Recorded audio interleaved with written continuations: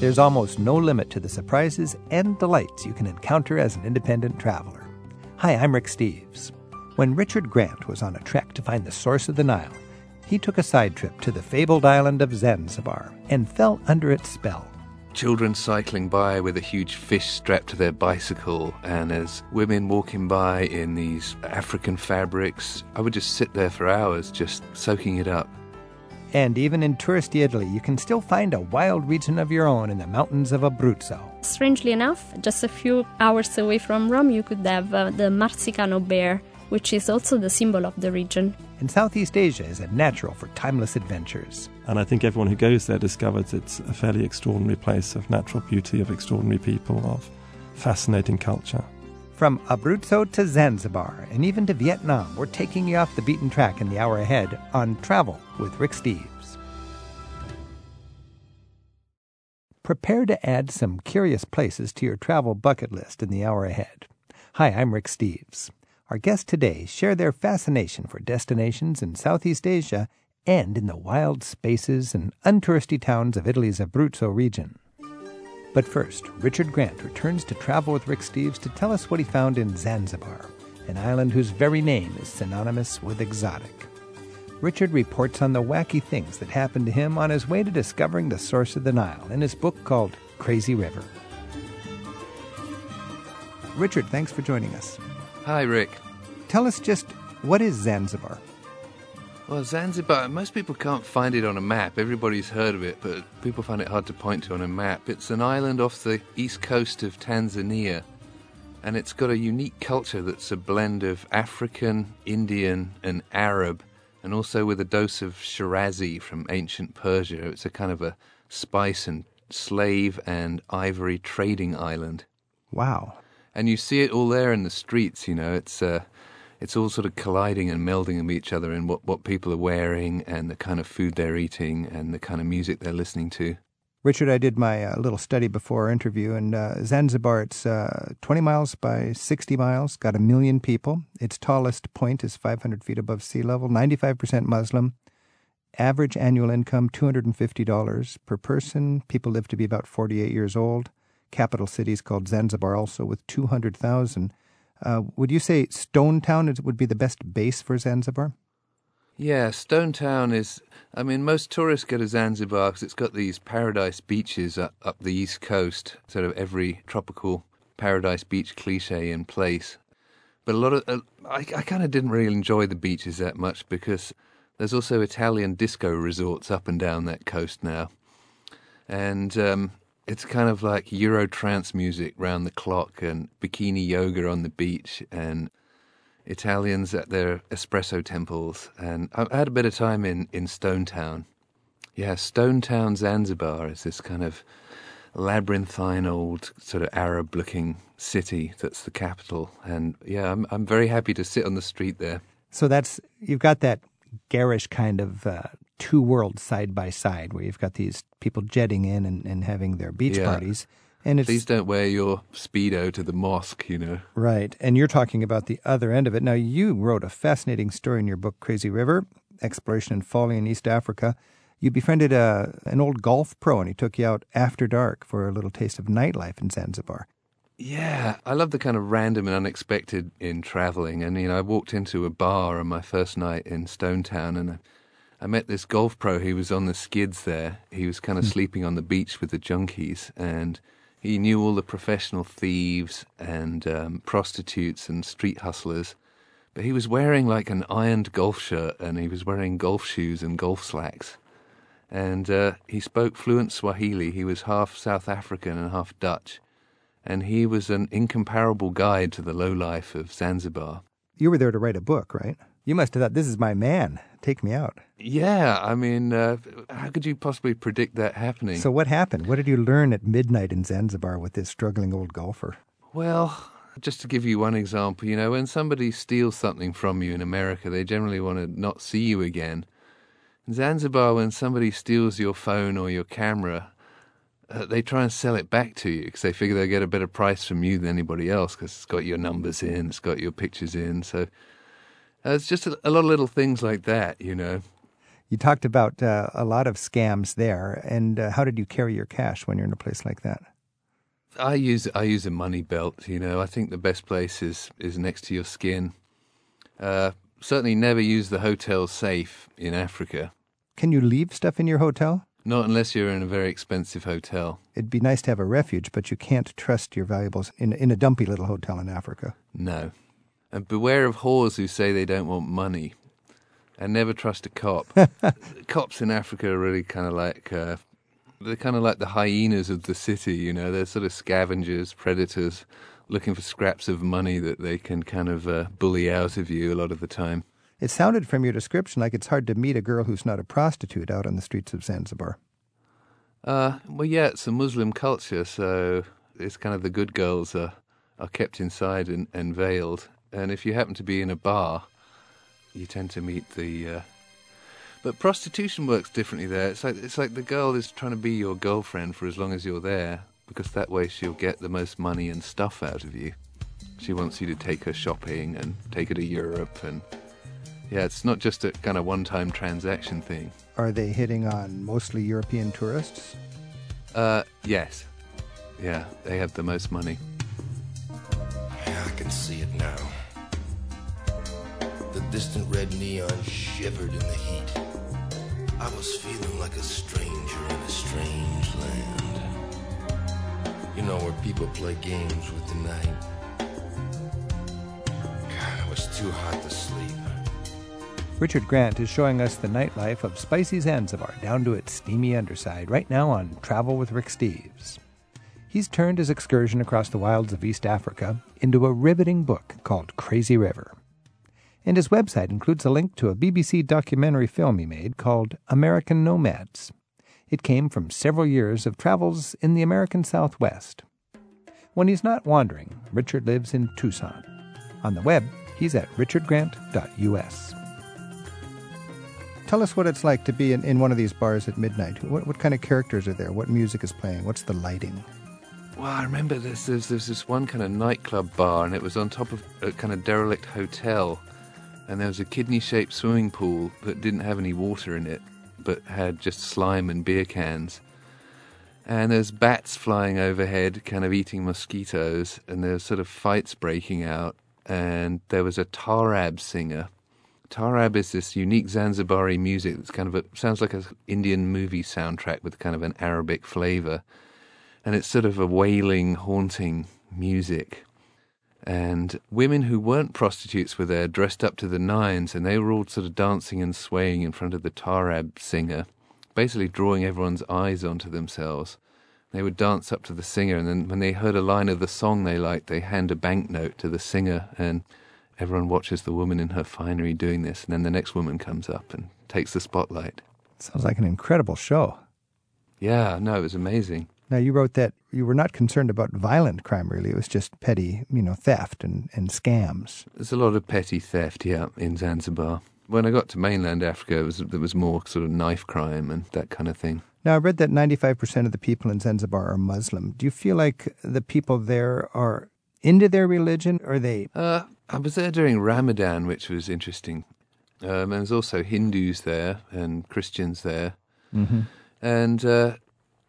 we have so many misconceptions about Islam in America, particularly right now. I mean, it was really an education to go to an Islamic country and see the kind of hospitality and graciousness of Islam.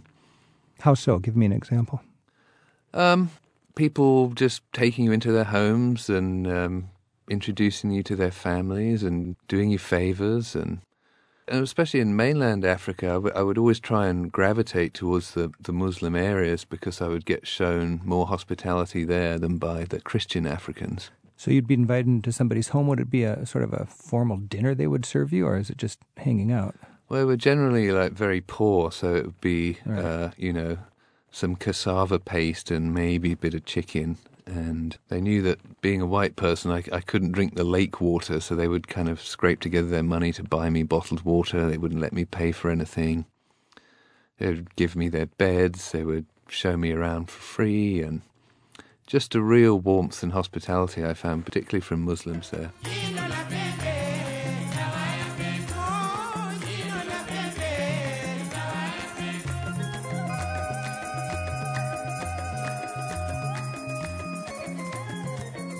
Rick Steves. This is Travel with Rick Steves. We're speaking with Richard Grant, and Richard has come back from quite an adventure. He's written about it vividly in his book Crazy River, Exploration and Folly in East Africa. Richard, like many people listening, I'm just fantasizing about a way to go to Africa and the best way to go to Africa. Take me onto a street that you found particularly evocative in Stone Town, and take me to Zanzibar there. Well, there's a place called Jaws Corner, and it's right in the heart of the labyrinth of Stone Town. And it's kind of children cycling by with a huge fish strapped to their bicycle, and as you buy your coffee from a guy that makes it on a charcoal brazier, and he kind of clinks together his tiny cups to attract custom. There's a lot of jostling and barging, and women walking by in these African fabrics or covered up in Muslim veils, and people peeling oranges to release the scent. And basically all of it would be illegal in America. There would be health codes. There would be, you can't sell those pirated DVDs here. The hygiene codes, and none of that exists. And it's just, the smells and the sights. I would just sit there for hours just soaking it up. Sounds like a poetic barrage on all your senses. And it reminds me of sort of a lightness of backpacking and aimless kind of wandering that a lot of younger travelers have. And I don't think there's any age requirement for that kind of simple joy of travel. Yeah, I think it's a fine activity and to be encouraged. And I think your book is an inspiration to do just that. Richard, when I do get to Zanzibar, what are a couple of good Swahili phrases I should have in my arsenal to communicate? Hakuna Matata. No problem. Hakuna Matata.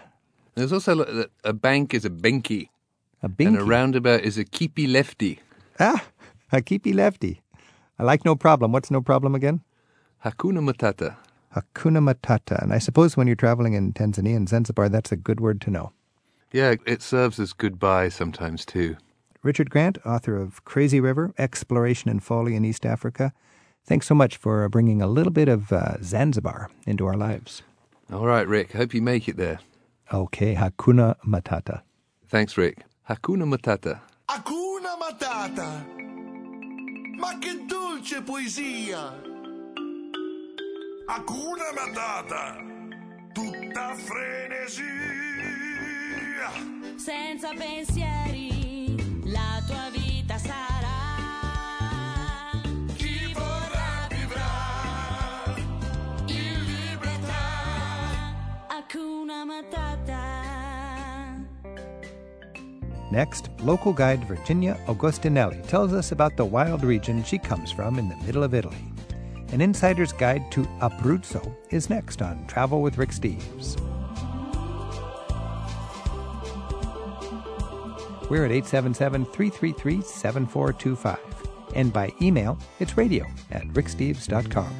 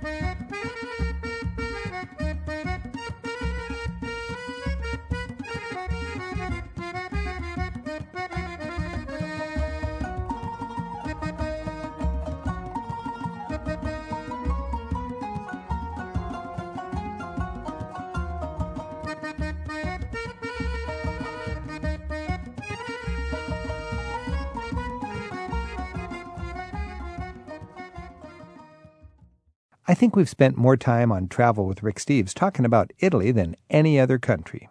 And for good reason. And there's still plenty of Italy yet to explore. Joining us right now to introduce us to her home region in the center of that exciting country is Virginia Augustinelli. She lives in Abruzzo. It's a region known for its wilderness, its national parks, complete with eagles, bears, and even wild pigs. The mountains are rugged, with small medieval towns and barely a hint of tourism. Not far to the east are the beaches and port towns of the Adriatic, And it all starts just an hour or so east of Rome. Virginia, thanks for being with us. Thank you, Rick. Thank you for having me here. Tell us about Abruzzo. Abruzzo is a small region in the heart of Italy, really, but it's a really particular region in the sense that geographically it's in the center. But it is historically always been associated with the south. As a matter of fact, I would always say I'm from the south. Really? Because it really is the middle. Do you think of Rome as the south? No, not at all. No, because Abruzzo was always part of the kingdom of the Two Sicilies. Okay, so it was connected politically and economically to the south. So culturally, historically, it's always been associated with the south. The kingdom of the church would kind of cut north of Abruzzo. So Lazio, you were in Umbria, kingdom of the Two Sicilies. Two Sicilies. Under Spanish domain and sometimes under French. So you had that colonial heritage, which means really you were taken advantage of economically by a colonial power. Yes. In fact, also in the dialects that are spoken in the region, there is a lot of influence from Spanish and from French. For instance, in the dialect of my village, the word to say street, it's ruelle from the French. Okay. So because of your colonial heritage, and you were Kingdom of Two Sicilies was a colonial possession of Spain and France? Mm-hmm. Sometimes by France, but mostly under Spanish domination. Back and forth, Spain and France. And a lot of us go to the rich cities of Italy because we find the rich art and the rich buildings and the rich culture. Florence, Rome, Milano, Venice. I look at the map of Abruzzo, and I don't recognize any of these cities. It's under the radar. There are a lot of very small villages, and the largest city in Abruzzo is actually Pescara, which is on the coast, Adriatic coast, and it's a very strange city, very different from Florence or from Venice in the sense that it developed during the 20th century.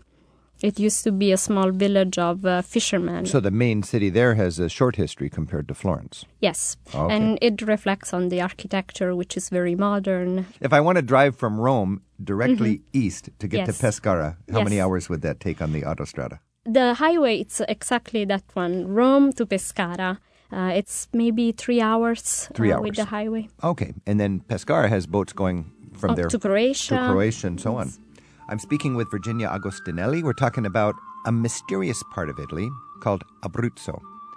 It has 150 miles of coastline. Is it popular for people to go to the beach? And what would you do on the beach? What I prefer particularly is the southern part of the region for the beach. But there are also a lot of mountains, so that's the great part of the region, the great part of Abruzzo, that you can be on the beach and 1 hour you can be hiking in the mountains or in Gran Sasso. Is there skiing? Yes, a lot. In fact, there is Roccaraso, which is a very famous ski resort. And there is Campo Imperatore, close to L'Aquila. Are these serious ski slopes or just kind of for beginners and people who want to be serious go to the Dolomite? The two that I mentioned are very serious. Really? Okay. So you don't have to go to the Dolomites to have serious skiing. No, not at all. What about I've heard of these natural parks where you've got lots of wildlife. And a lot of people refer to Abruzzo as the green heart of Europe just because there are a lot of national and regional parks. The most famous are the Parco Nazionale d'Abruzzo, the National Park of Abruzzo. Then there is the National Park of the Gran Sasso, close to L'Aquila. Gran Sasso is also the highest peak on the Apennine. The Apennines are sort of the spine of Italy, the mountains that run up and down the Italian peninsula. I think of Italy as so densely populated and so urban, but here we have natural parks, we have wild countryside, and even wild animals? Absolutely. What animals would I see in Abruzzo? Strangely enough, just a few hours away from Rome, you could have the Marsicano bear, which is also the symbol of the region. Wild bears in Italy? Today? Yes. Is it dangerous? Marsicano bear. I've never met one, and I always imagine that he must be very lonely. And what other kind of animals? A lot of deer and wild boar, foxes. Now, wild boar, it shows on the menu in the restaurant. There are a lot of wild boars. In fact, there are too many. So if you do hit one with the car, you just have to call the national park and let them know, but you could keep it. You can keep it? Yes. So oops, you could sorry about that. butcher Dinner time. Yes. Wild boar. How do you say that in Italian? Cinghiale. Cinghiale. because you see in a lot of restaurants the head of a boar on the wall. Yeah, I think when they first started repopulating the area, they didn't calculate correctly how fast and how many wild boar would... Okay, so there's no shortage of wild boar. No, not at all.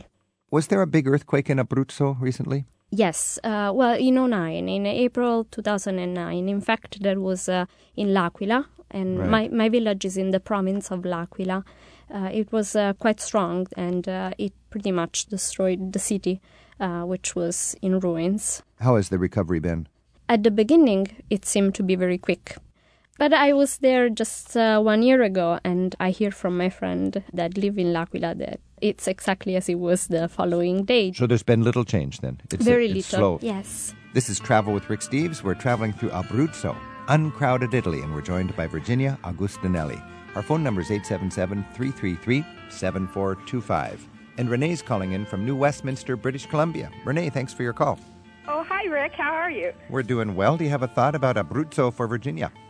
Well, we go to Italy quite often, and my husband, Barry, he loves Italy, and every time we go, he says, we really have to drive over on the coast and just drive down. And I keep thinking, well, gee whiz, is there really good roads? Can we do that? And then we met some very nice Italian people, and they were telling us how beautiful it is, and a lot of camping along the beaches, and just wonderful. So, Virginia, could Renee drive and explore the coastline without any problem? Yes. In fact, you could take the highway, which is very convenient and very efficient, but there are also other small roads that you can take, so you can have a better view at the sea, the panorama. And I always, when I travel north to visit my sister that lives in northern Italy, I travel by train, because the railway, it's just beautiful on the Adriatic. It's very close to the water. If Renee wanted to stay in an agriturismo, is that a possibility in Abruzzo? It is. There are not as many as in Tuscany, but there are a few. For instance, in the region of Sulmona, which is in the center of Abruzzo, there are a lot of little villages all around the valley, and you could find several good agriturismos, very tiny. So these agriturismos are traditional family farms that are allowing guests to come in like bed and breakfast to Yes. help stay in business, because all over the world, small farms are having a tough time, so they can supplement their family interests. So Renee could just stop into a agriturismo and Yes. have a good chance to enjoy the local food and meet some local farm family. Yes, in fact, from the coast, if you want to go to Sulmona, the place that I mentioned, it's just about 1 hour away, 1 hour west. Renee, thanks for your call and happy travels. Oh, thank you. Bye-bye. Bye now. This is Travel with Rick Steves. We're traveling through Abruzzo, uncrowded Italy. Our email address is radio@ricksteves.com. And Heather in Tolan, Connecticut emailed us. She writes, my family's saving up for a 2-month stay in Italy, and we'd love to hunker down in one location and tour the area. Abruzzo sounds perfect for all the exploring that we envision doing. We'd love to stay on a farm, help out, and then stretch our legs by exploring local hiking, beaches, eating local cuisine, and so on. How would we find a place for an extended stay? And what would the best way to get around be? Virginia, these people want to have a 2-month stay and sort of settle in. Mm-hmm. How would they do that in Abruzzo, and then how would they get around? Well, I think in Abruzzo would be the perfect place for what she mentioned. There is a lot of mountain biking tracks and also road bike, if you like. There is a beautiful street that goes up to Scanno, which is this tiny little village in the center of Abruzzo, and it has a very dramatic view of the mountains. Scanno, how do you spell that? Scanno. Scanno. Okay, so that's a nice village, and you can do some mountain biking around there. Yes, you could also road bike there. And there is a beautiful natural lake. And Scanno is also famous because the ex-president of Italy, Ciampi, used to hide in Scanno when he was a partisan during the war. Oh, because that was just remote and Very, hidden very away up remote, in the mountains. Now, is... a partisan would be a communist fighting the fascist Mussolini, is that right?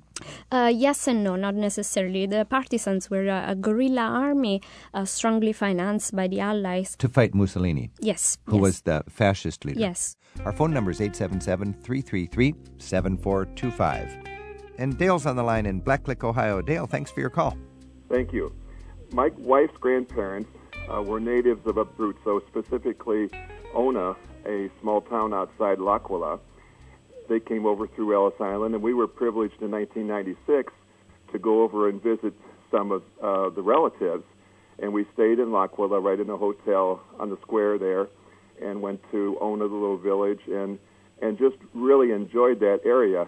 And we're just wondering, if we go back, what would be a good central place, Virginia, to stay, to enjoy the culture and the environment around Abruzzo. Yeah, I know Onna very well. It's very close to L'Aquila. And, Pacentro is my village. It's about 1 hour away from Onna. It's a very tiny village with a beautiful medieval castle, about 800 people, and it is close to a bigger city, which is Sulmona, 30,000 people, and that would be, to me, an ideal place to stay. Pacentro, Pacentro, Pacentro. Correct. Okay. Yes. And there are several agriturismos. It's very affordable and very beautiful. And there's one restaurant in particular, which is one of the best restaurants of Italy in such a small village. And it is quite worth it to give it a try. Okay. Now, Dale, you visited before the earthquake. The earthquake hit in Onain. Onain. Onain. And how has the earthquake affected Ona, and what is it like today? Do you know? It did affect Ona. In fact, I think Ona was one of the villages that was affected the most by the earthquake, yes. My wife lost a relative over there. Yeah. I heard a lot about Ona during Are they rebuilding Virginia?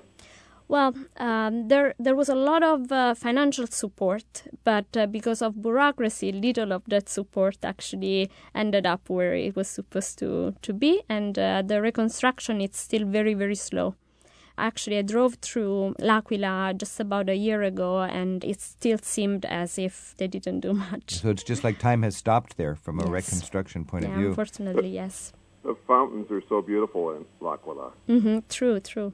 It's also called the city of the 99 fountains. 99 fountains. Virginia, if Dale was going back to his family's homeland and he wanted to enjoy the cuisine of the region, I know the pasta, the saffron, the confetti, the sugared almonds. Yes. Can you talk a little bit about those? Yes, Abruzzo is very famous for pasta. In fact, the cecco pasta, the kind of blue and yellow package that I'm sure everybody has seen, is from Abruzzo. Okay. There is a small village that's called Fara San Martino, where apparently the water is particularly good because pasta is really just flour and water. So if it's not the flour, it must be the water. So some beer makers say it's the water, and for a pasta maker it can be the water. It can be the water. And what about the saffron? The saffron, there is a saffron from Navelli, which is a plateau close to L'Aquila, up in the mountain. It's a very rare quality of saffron, very rich, very different from the Spanish saffron, very intense, and it's used a lot in the cuisine of Milan for the risotto alla milanese. Oh, so they import their saffron from Abruzzo? Yes, way up they in do. Milano, in the north? Yes, in the north, in Lombardy. And then the sugar almond cookies? The sugared almond cookies are called confetti, and it's this special cookie that is used for occasions such as weddings or special celebrations. And again, the preparation is very simple. It's just sugar and almond, but yet they are delicious. Dale, I hope that gives you some ideas. I hope you can go back and visit. Can I ask one more quick question? Sure. Medieval fortifications and relics and castles, would we be able to experience that historical aspect? There are plenty. So pretty much every village has a castle. In fact, the village that I mentioned earlier, Pacentro, has a gorgeous castle from the 12th century that is still almost intact. At least the main tower, it's almost intact. We will put these details, by the way, in the radio section at ricksteves.com so our listeners can get the spelling of these beautiful places that Virginia is talking about. Dale, thanks for your call, and this is quite inspirational. It makes me really want to go explore Abruzzo. Thank you very much, both of you. Take care. Bye now. So I didn't know Abruzzo was famous for its pasta. What else is Abruzzo famous for? Well, the confetti, and also the particular dish is the pecora al cotturo, because there are a lot of mountains, so there used to be a lot of shepherds. And this cotturo, it's a specific cooking pot that the shepherd, it's large enough for one sheep. So it's very simple. A cooking pot for one sheep? Yes. That sounds like a feast for the whole village. It is. But the shepherd would get a sheep, butcher it, put it in this cotturo, in this pot, and then they would eat it with the other shepherds in the area for 1 day, 2 days, it depends. It's a very simple dish, simple preparation, poor dish, but it takes forever to prepare because the sheep, it has a lot of fat, so it has to boil in water for maybe 8 hours, 9 hours, so that it cleans it up a little bit. Oh yeah, you want to do that when you're eating a whole sheep. Yeah. And then when you think about Abruzzo, it just seems like rough and tumble, almost like the Wild West. In fact, a lot of scenes from the Spaghetti Western were shot there just because there were a lot of mountains, a lot of space. It was cheaper, of course, and it was close to Rome. What's your favorite Spaghetti Western? Well, The Good, the Bad, and the Ugly. The Good, the Bad, and the Ugly. Yes. All right. I'm Rick Steves. This is Travel with Rick Steves. We've been exploring Abruzzo, learning a lot. It's just 2 hours from Rome. Thank you, Virginia Augustinelli. If we're going to finish with some image of Abruzzo, where would you take me? What would we see? What would we eat? What would we smell? There is a mountain that it's called the Maiella. It always gives me this sense of peace when it has the snow and it's so calm. It looks like a giant that it's just laying there and resting for who knows how long, for the eternity. A sleeping giant. What is the name? Maiella. Majella. And you would travel there and you would look out and you would see your state of Abruzzo. Yes. So you're standing on this beautiful place surrounded by Abruzzo. Mm-hmm. Tell me something that would touch the soul of an Abruzzo person that would think or say when they're at this place. Abruzzo people are very simple in the sense that they're very modest, very humble. In fact, we say in Italy that people of Abruzzo have a nature that is strong and gentle. Strong and gentle. There was this lady that I saw on TV that was rescued during the earthquake. In fact, she was 98, and she stayed in her house for about 30 hours or so. And I remember her on TV where the journalist asked her, "So what did you do? Did you pray? Were you praying?" And she just looked at the journalist as if he were crazy, and she said, "What did I do? I was knitting. I was working, of course. What else could I have been doing?" So she was knitting. Yeah. She was 98-year-old, and she couldn't move. Cause she was doing her work yes. as the whole world was falling around her. And she answered as if it was the most natural thing that she would have been doing there. 98 years old. And that's the soul, to me, of the Abruzzo person. Strong and gentle. Forte e gentile. Di Abruzzi. Sì. Virginia Augustinelli, mille grazie. Grazie a te. Sono venuto ad amare e di nascosto a danzare. Once Julian Brown set foot in Vietnam, he knew he'd be back again and again. Julian recommends places to immerse yourself in the cultures of Southeast Asia, next on Travel with Rick Steves.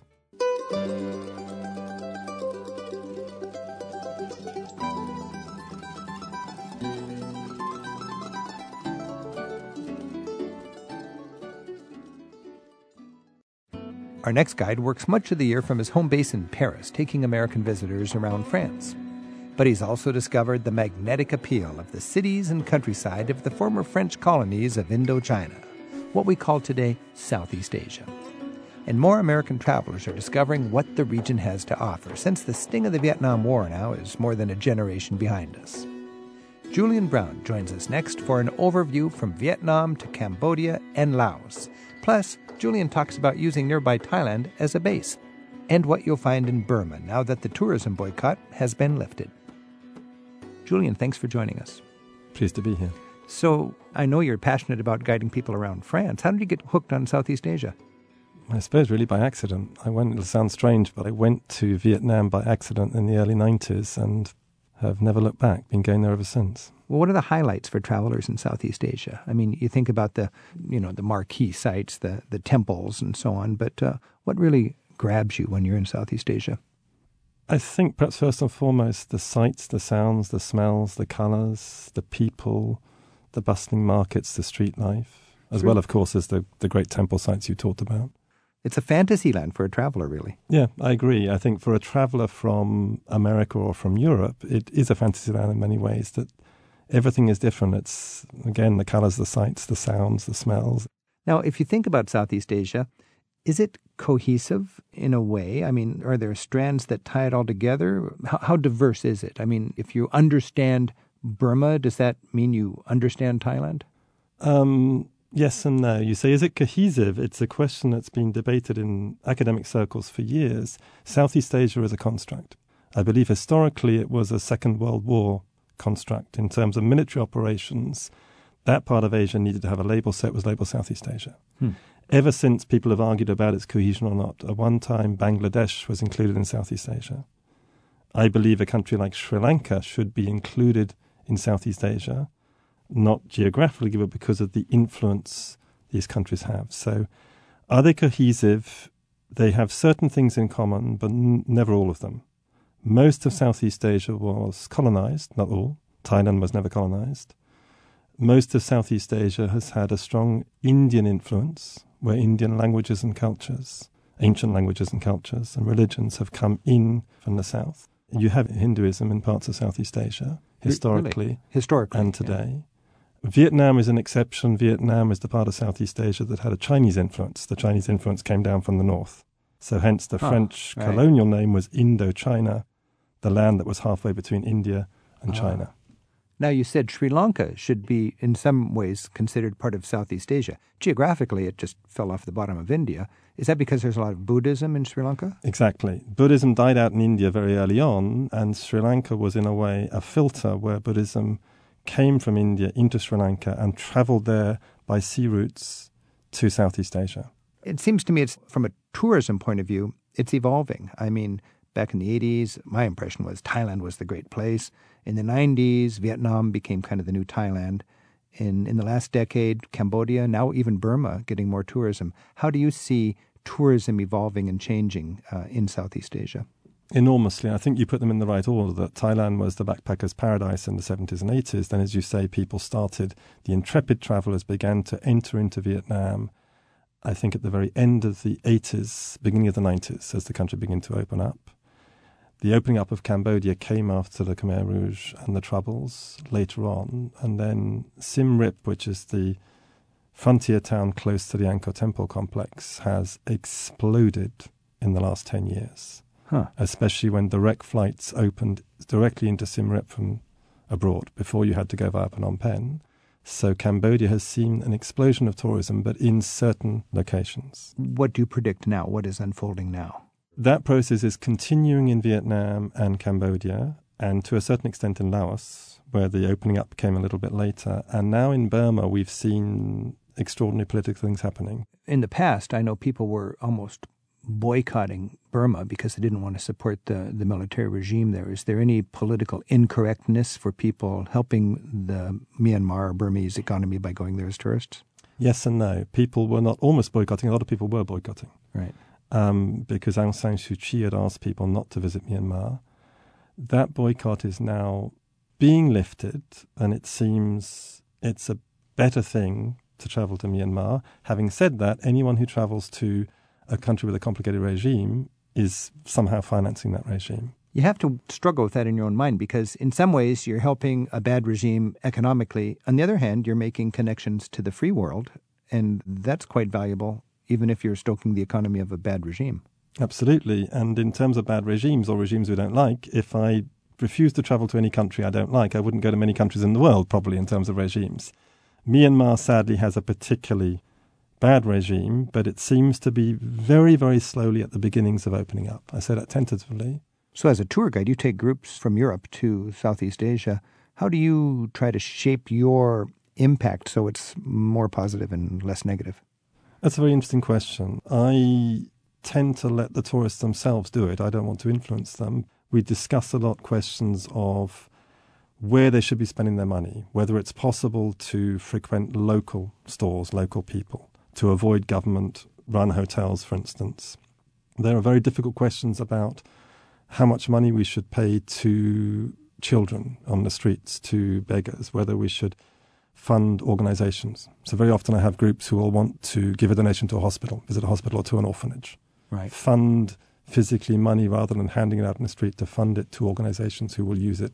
As a tour guide and a teacher and a leader of travelers, that seems to be a very positive thing. It's just let these little children on the street pull your heartstrings and collect that compassion and that concern, but then channel it into something that might be a little more constructive. I think so. I prefer channeling through something constructive. Having said that, in the back of my mind, I know that if we give $1 to someone who has nothing, makes a huge difference. It makes a huge difference. That's a day's wages for his dad, probably. I tend to think, yes, that's the problem. If you give it to a tiny child, the dad may think, well, I'm not going to work anymore, let the child go and get money off these dumb tourists. So these are very difficult questions. I'm Rick Steves. This is Travel with Rick Steves. We're talking about Southeast Asia with Julian Brown. Julian, a lot of Americans really have a tough time getting comfortable with the war-torn part of the globe after the war is over.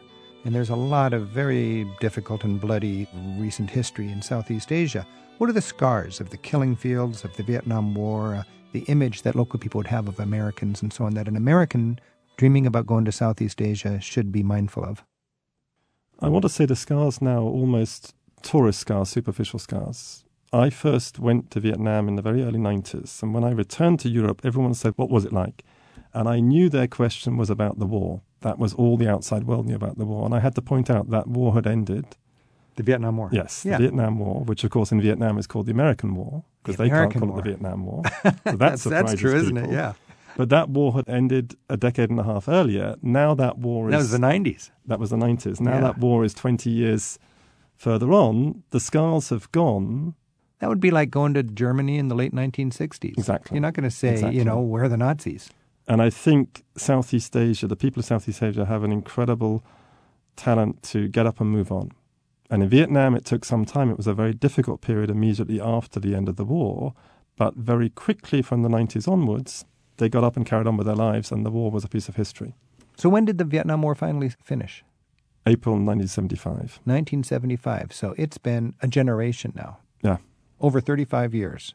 Half of the people in Vietnam have no living memory of the Vietnam War. It has a very large young population, so most of them weren't even born when the war ended. What sort of residual effect is there for Americans walking through the streets of Hanoi? Almost none in the streets of Hanoi. Almost none. The traces of the war in Vietnam are now in many, many war cemeteries all around the country. Right. But they aren't necessarily visited by tourists. Some war museums, and then certain places that have been preserved or reconstructed to represent the war, in particular the tunnels, the Cu Chi tunnels outside Saigon. So there's sites in Vietnam that are the American war sites. They are now tourist attractions. Tourist attractions, like we go to Europe and see sites from World War I or World War II. Exactly. I'm Rick Steves. This is Travel with Rick Steves. We're speaking with Julian Brown about Southeast Asia. Our phone number is 877-333-7425. And Esther's on the line in Chicago. Esther, thanks for your call. Oh, thank you, Rick, for this opportunity to ask a question. I've had the pleasure of traveling in Vietnam. I enjoyed it very much.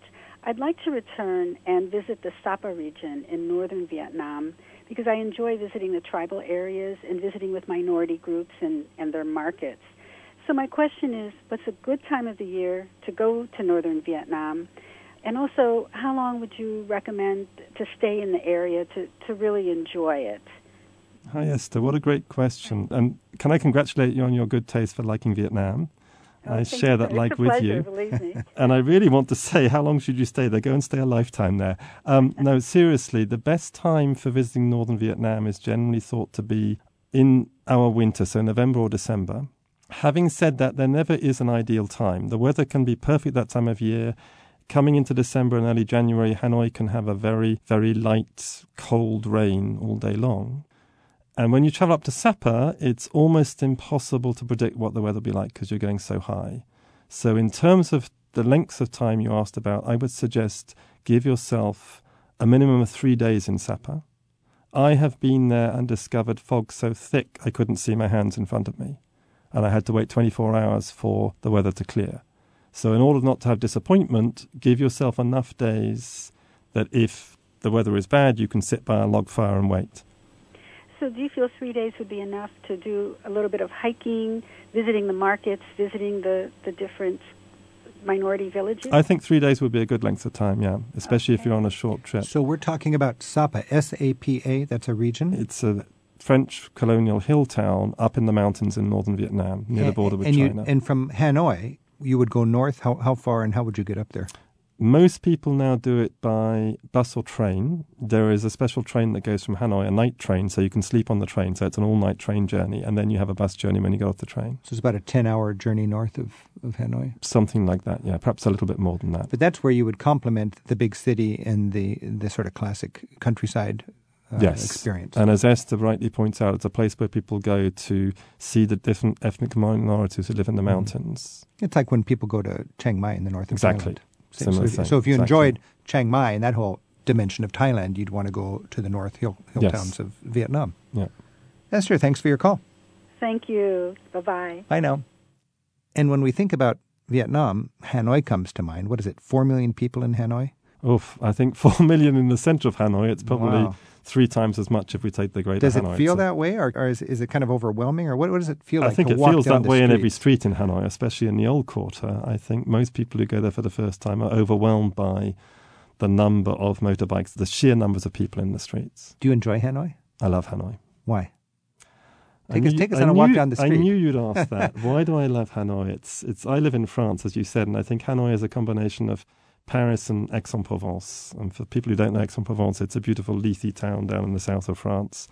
Hanoi is an enormous city with all these millions of people. It's got lakes and tree-lined streets and parks and tree-lined streets feel. Everywhere, colonial buildings. It has an extraordinary old quarter called the 36th Street Quarter, which is the old merchants' quarter of tiny streets. Traditionally, each one had its own profession. Was it destroyed in the war and rebuilt like a lot of cities in Europe? No, it survived. The old quarter survived reasonably well. What was destroyed in the French period was the walls. It used to be a walled town. Now only one gate remains. I'm Rick Steves. This is Travel with Rick Steves. We're talking with Julian Brown about exploring Southeast Asia. Our phone number is 877-333-7425. And Gus is calling us from Nashville, Tennessee. Gus, thanks for your call. Well, thank you for taking it. I wanted to ask what we should see in Phuket. We've been to James Bond Island. In fact, we've been in Southeast Asia more than once, so we know a little bit about it, but from a cruise ship. And I'm still on a cruise ship. Just wondering if there's anything in Phuket that I needed to see. Hi, Gus. Well, if you've seen James Bond Island, then you have an idea of the physical natural beauty of that area. Yes. Phuket is a tourist island, as I'm sure you know, that has fabulous beaches. It has tourist towns where there's nightlife galore, where you can go from a beer bar to an international cabaret like a Las Vegas cabaret. Uh-huh. You can, if you're on your cruise ship, you could get off and go on a classic elephant ride, but you may have already done that. You can go and see temples, go to the old town of Phuket and see old colonial architecture. Okay. So there's a mixture of things you can do. You probably won't have that much time if you're on a cruise ship. No. Or you might just want to enjoy one of the fabulous beaches on Phuket. But I enjoyed your comments about Vietnam. Ha Long Bay was the most beautiful place I've seen. I was very surprised. I wanted to talk about Ha Long Bay because I hear so much about that. Julian, tell us about this. What is it, like 3,000 islands? Yeah, I've never counted them, but it's a lot of islands. It's an extraordinary bay with limestone rock formations that come out. And you can take boats and go in amongst these extraordinary limestone formations. Many people know it from the famous French film Indochine that came out with Catherine Deneuve in the early 1990s, which was probably one of the best travelogues Vietnam had ever seen. And it's a World Heritage Site. It's classified by UNESCO as a World Heritage Site. I was reading that Ho Chi Minh appreciated it. He said in his linguistic flair, the wonder one cannot impart to others. I guess you got to see it to believe it, huh? Yeah, I think so, absolutely. It just sounds like it's this sort of utopian mix of jungle and exotic beaches and coral reefs and almost no human impact. It survives quite well to this day. That's correct. And a beautiful cave there, too. Mm-hmm. All right. Gorgeous caves. Well, Gus, thanks for your call and happy travels. All right, thank you. Goodbye. We'll wrap things up just with a real quick review. We've got like 5 countries in Southeast Asia. I know this is ridiculous, but give us just a little, in a few sentences, a thumbnail swing through each country, how it distinguishes itself from the others. Thailand? Thailand, I suppose, is the country in Southeast Asia that opened up to tourists earliest, so it has a very organized tourist structure. Most people fly to Southeast Asia via Bangkok Airport. That would be the starting point for a Southeast Asian It's the starting point and the stopping off point for lots of people in Southeast Asia. What about Laos? We didn't talk about Laos much. Laos is perhaps the country, along with Myanmar in mainland Southeast Asia, which is the least opened up to tourism. And so it's a beautiful, very laid-back, So if you want to be country. an adventure and get there before the crowds do, Myanmar or Burma and Laos would be the places to go. Probably now in Southeast Asia, yes. Yeah. Cambodia? Cambodia has opened up enormously since the end of the Troubles in the Khmer Rouge and receives millions of visitors because of the great Angkor Wat temple complex. And then what about Vietnam? Vietnam has always been my favorite country in Southeast Asia, and it's an extraordinary country. The whole of the world thinks of Vietnam as a war. People say, what did you do after Vietnam? As if it's not even a place. And I think everyone who goes there discovers it's a fairly extraordinary place of natural beauty, of extraordinary people, of fascinating culture, a mixture of China from the north and Southeast Asia from the south. Now, if you were to gather one image and share it with us on how Southeast Asia really is, take us there just to wrap up this interview. I think I'd go back to Halong Bay we were talking about earlier and imagine sitting at sunset on a boat in the middle of the most extraordinary natural landscape imaginable, eating fabulous fresh caught seafood. Nice. What could be better than that? I don't know. Julian Brown, thanks so much for giving us an insight into Southeast Asia. Thank you so much for having me.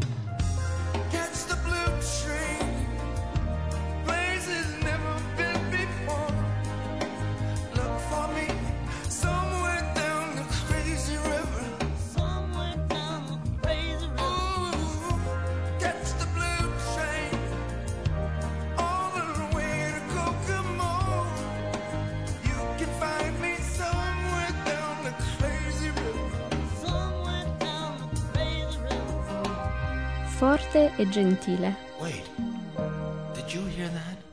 Travel with Rick Steves is produced by Tim Tatton with Sarah McCormick at Europe Through the Back Door in Edmonds, Washington. Thanks to Jim Richards at the UC Berkeley Graduate School of Journalism and to Robin Cronin, Andrew Wakeling, Jonathan Lee, and Chris Luzik for technical help. Our theme music is by Jerry Frank.